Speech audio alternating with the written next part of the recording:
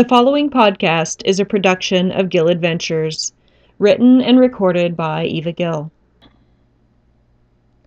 Reflections of the Alvord in Tokyo.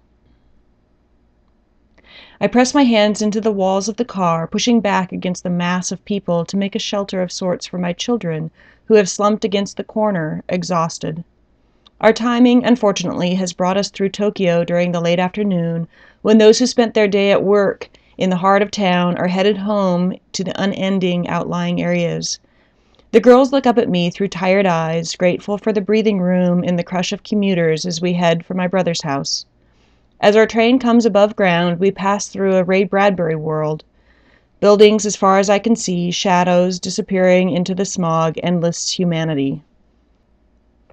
Enough people disembark at one of the stops that a seat becomes available, and my children leap to stack themselves into it, younger on older. Seasoned travelers, they have learned to look out for themselves whenever they can. No longer protecting my children from being trampled, I drift into thoughts of their experiences.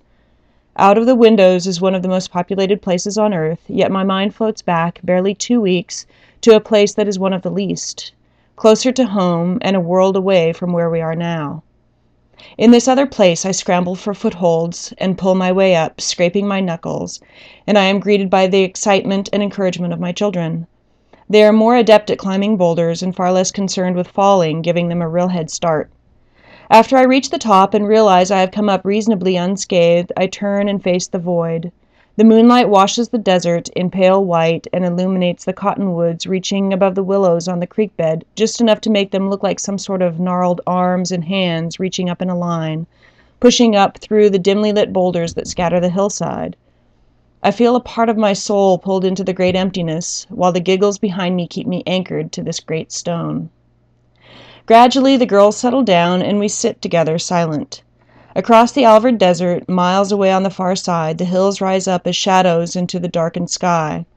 Night changes things here, makes them closer, more intimate. In daylight, the vast distances are more apparent. In all the empty miles you can see from our favorite campsite on Pike Creek, there is very little influence of man visible, even in daylight.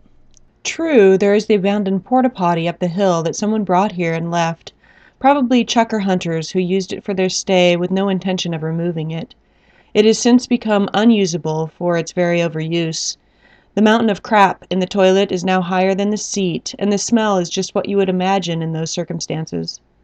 The moon glows off its sides, a blue monolith growing from the side of the hill. There are only a couple of ranch buildings that can be seen during the day, invisible at night.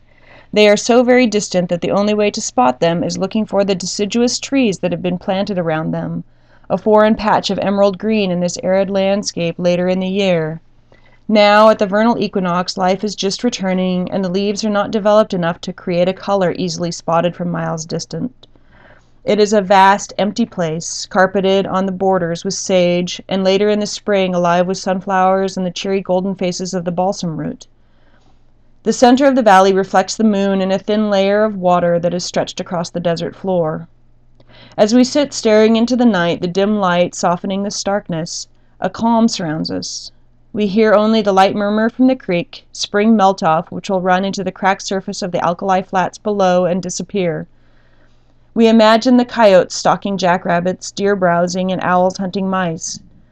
We talk about the badger who visited our camp and the naked Wiccan nanny and her charges we talked to in the hot springs earlier.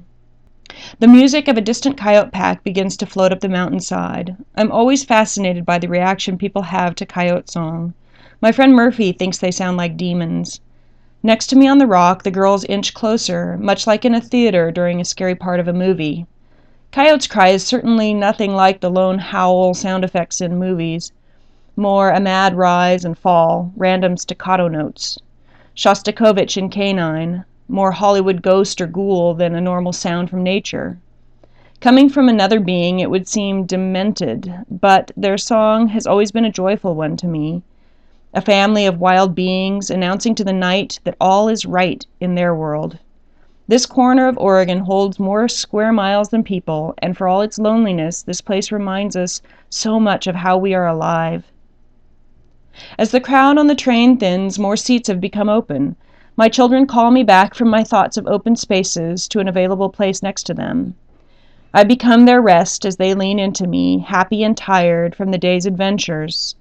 The overfilled places of Tokyo, the frenetic input of signs in kanji, traffic, crowds, and conversations in a language we cannot understand. Also very alive, but in a way that causes one to lose track of one's own self. An external living. You have been listening to a podcast production from Gill Adventures. Find us online at gilladventures.com, a multimedia magazine where you can explore the world through our eyes.